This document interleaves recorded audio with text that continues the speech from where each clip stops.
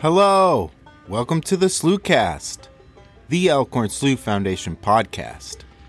Elkhorn Slough is one of California's last great coastal wetlands. We see Elkhorn Slough and its watershed protected forever, a working landscape where people, farming, industry, and nature thrive together. Here on the Slewcast, we'll explore Elkhorn Slough together, build community, and share stories of this special place. Welcome! Bienvenidos! We are back for another episode of the Slewcast. This episode is all about relationships. Technically, more about native plants, but we are going to be talking to Mary Paul and Kalipai Somosot, who really took my relationship with native plants to another level. Native plants. What are they? Plants that have been here for millennia, that have evolved with this place, that are in balance, that live in community to create a healthy and thriving ecosystem. I love native plants because they heal. They are in relationship with so many living beings. And as a person who loves community and is all about it and needs community, I just love plants, native plants. And those who work with them that are in relationship with native plants, let's nerd out. Anyway, if you didn't know about native plants, you're going to learn a little bit today. Listos? Vámonos. Hi, everyone. My name's Mary, and I work here as the stewardship specialist for the Elkhorn Slough Reserve. And I started getting to know native plants when I first moved to California, which was about 17 years ago, and started working with them and growing them and restoring habitats with native plants in the Monterey Bay area. Hi, everyone. My name is Kalipai, and I am the nursery production specialist. I started becoming more curious and aware of native plants when I moved to the Big Sur area about 9 years ago. And I ended up taking a California naturalist class at the PG Museum. And one of the classes was about native plants, and we had this really cool botanist named Bruce Delgado. And we were looking at the parts of a tidy tips plant with a loop, and I was like learning all these different parts, and then I knew I was in love. I was like, I want to learn native plants. I'm gonna like identify them all, and I'm gonna learn all of their parts. And then I just started learning. I took the horticulture program at MPC and discovered my love for nurturing plants. I was so curious because I didn't even know where to start. Like, how do I know a plant is native or non-native? And it brought me back to relationship. Check this out. When I started learning native plants, I didn't do it alone. So I think there's like a lot of places where you can go and participate in a guided hike. And we do them here too. So that helps a lot with either if you're learning with someone and you have a field guide or you have someone leading a hike to help you identify that's one of the ways. And then when I started getting better at identifying, like I could take the training wheels off kind of, I had my favorite book is the I don't know if I'm saying it right, but the Monterey County Field Guide of Wildflowers, and it has like all of the photos and descriptions, and it's like color coded. So I started going on hikes on my own, and then I would just like take photos. I'd use iNaturalist and I'd use the field guide book, and then just going on hikes like all the time and just observing the environment and noticing the plants, and then starting to notice how they grow, like how they grow together and like what they look like together. And then I started noticing what plants were not native. One of the things that I realized was very similar is like in the beginning, I had a lot of botanist mentors who would like talk about all of the plants and how they grew in the wild. And so when you started going on these hikes, you could see like how native plants behave differently because they're more working with all of these other species, so that you can see lots of different species growing together. Whereas when you see invasive species, they do take over an area and create kind of like monocultures in those areas. And so there's like a big difference with how they grow in relationship to each other. So just like us, plants are building relationships too, and they kind of need each other in different ways. And so native plants are really good at working together and working cooperatively.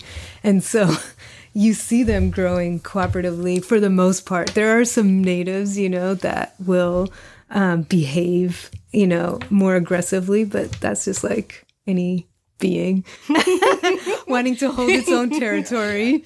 Taking up too much space.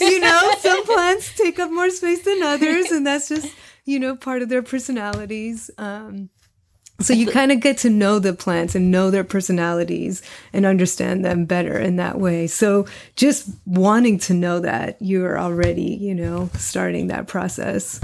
And you're building these relationships too. So it's like you get to know them more and more every time you see them, every time you're out hiking, and every time you're working with them.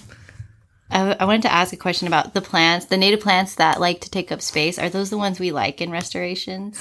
A lot of times, yes. We want them to take up space. We want them to cover ground quickly so that invasive species don't have a chance to come up in those areas, don't have a chance to establish. So we look for those personality traits, Yes, plants take up your space. I'm so glad Mary brought up personalities. So I asked Mary, why are they so important? Why are we putting thousands of plants into restoration sites? I feel like native plants are really important right now because they're so critical to helping restore and mitigate all of the impacts that we see on our landscape today, whether it's like water quality issues, whether it's erosion control, whether it's, loss of habitat, these native plants, loss of pollinators even, so these native plants have been in this landscape for millennia. And so they have the adaptations, they have the skills, they have the personalities to really create a thriving landscape by bringing in pollinators, by helping to hold the soil in place, by helping to filter out excess nutrient in water. And so we really are learning more and more how important they are for just to create healthy ecosystems and healthy habitats. I know that all the plants that they're growing are from seed. And actually, the day I met Mary was the second day on the job collecting meadow barley. That day, we collected, a bucket full, maybe a little less of meadow barley. There was a group of about, 10 volunteers. But I wanted to get a little bit more details of how do you do it? Where do you do it? One of the projects that we do here at the reserve is we started a native seed farm. And the reason we started a native seed farm was because there weren't populations of native seed that were available in the quantities that we needed them for our restoration projects. And so we knew we were going to be doing large-scale restoration projects of grassland species up at Hester Marsh. And so we worked with the Elkhorn Slough Foundation and used a property that they own to create a native seed farm, which is where we're farming native grass and native wildflower seeds to be able to collect them in the quantities that we would need them. And so this is not something that you would do like in wildland collections. So when we do wildland collections, which we still do, we are really, really careful to only collect 10% of the seed that is in that area. So if you would look at one plant and there's 10 seeds on that plant, we would collect one seed off of that plant and then move on to the next plant. And so that's a way that you can keep most of the seed available for the wildlife that's using those plants as much as we are, even more than we are. And also making sure that there's always going to be seed in the seed bank so that that individual, that species can survive into the next season and continue its life, and the life of that species. So we're really, really careful about making sure we limit our wildland collection to 10%, which is what the standard is, because you always want to leave more than you take. Right. And that's just, a general guideline, leave the place better than you found it. So some of the species that we grow in our native seed farm, one is our official state grass, Stipa pulchra, which one I know you love. And so, when we collect pounds and pounds of seed, it sounds like a lot. Like, for example, this year, I think we collected about 30 some pounds. We're still weighing it out of seed, which took about 8 weeks for our volunteer crew and our stewardship staff to process and clean. But 1 pound of Stipa pulchra seed has 80,000 seeds in it. Wow. And so that's a lot of seed in just 1 pound. And so, so we're able to collect huge amounts of seed. And now when you go out to our Hester Marsh restoration site, the grassland, you'll see meadows of Stipa pulchra. You'll see meadows of certain species that we've been able to grow out in our seed farm and then use on our restoration site. But seeds are so cool. I think seeds are definitely beautiful. When you're working with so many different kinds, you just start to appreciate how beautiful they are, just even aesthetically. And something that I started learning more about from working here at the Elkhorn Slough is our native grasses and the seeds. I love it when Bill comes into the head house of the greenhouse and shares what seeds he has. And it's just I don't know. I'm just really happy to look at seeds, talk about seeds, feel them, see the differences, learn the differences. I mentioned that I met Mary collecting seed, just my second day on the job. And, I'm out on the field thinking to myself, you spend a lot of time with yourself and you're collecting that seed. I'm reflecting, thinking about my previous job. Did I do the right thing?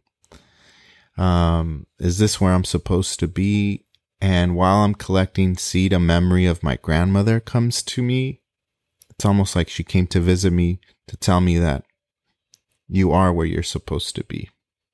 This memory is of my grandmother on the floor with a metate, and she's separating corn, getting corn off the cob or getting it ready for the following year. And I remember different colors and just how she looked on the floor and how happy she was.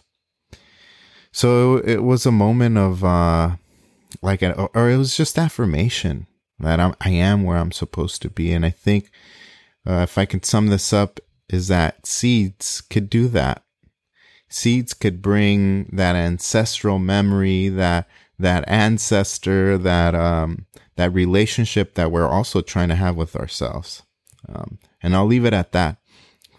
I asked if I want to deepen my relationship with native plants, or if I want to learn more, what resources are there out there? What's the next thing I need to do? You can definitely find some stuff out on local native plant nurseries, but if online, there's a lot of resources online on social media.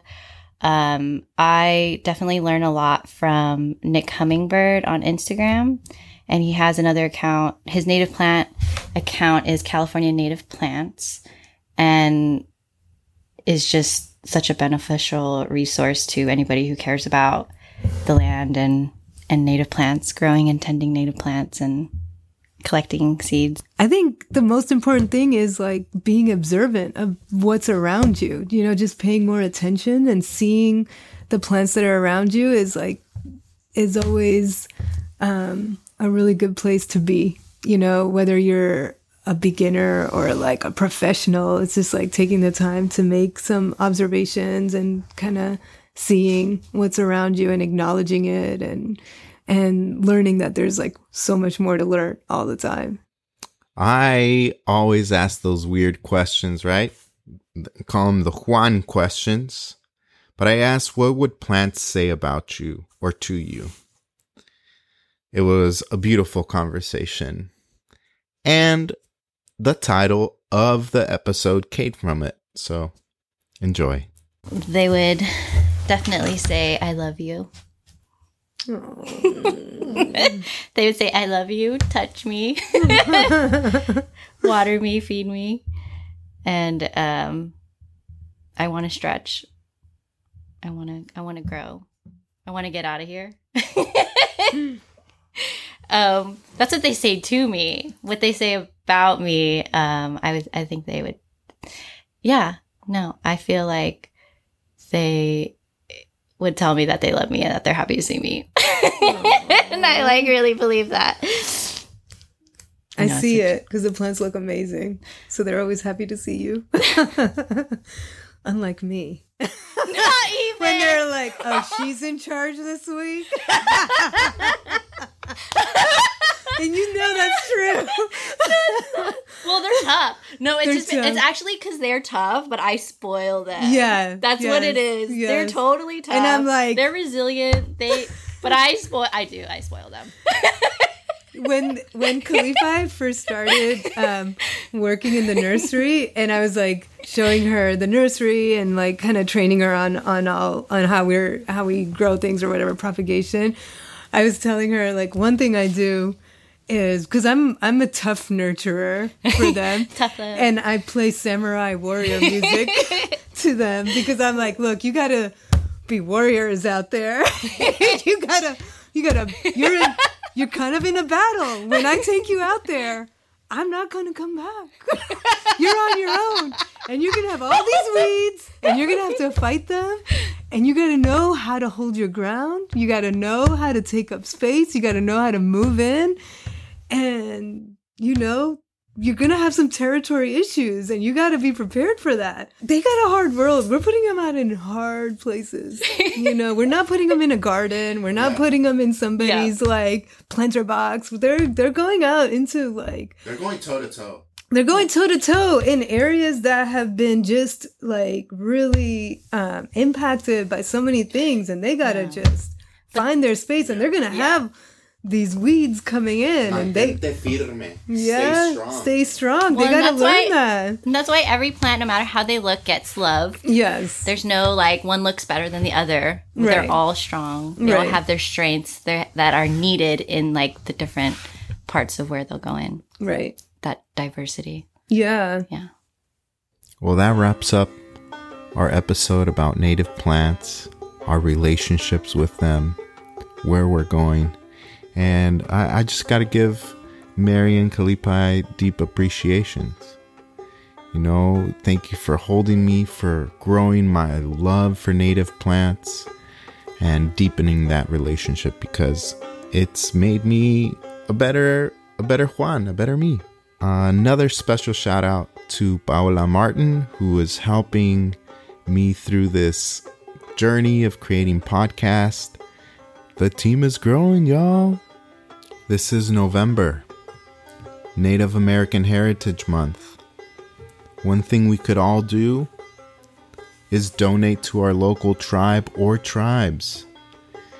Sponsor the work that they're doing to continue stewarding the land and be in right relationship, right? Again, thank you all so very much for listening. If you have any questions, email me, juan@elkhornslough.org. Follow us on social media, Elkhorn Slough Foundation. Check out our website for our new events that are coming up, elkhornslough.org. Take care. Nos vemos. Y adiós.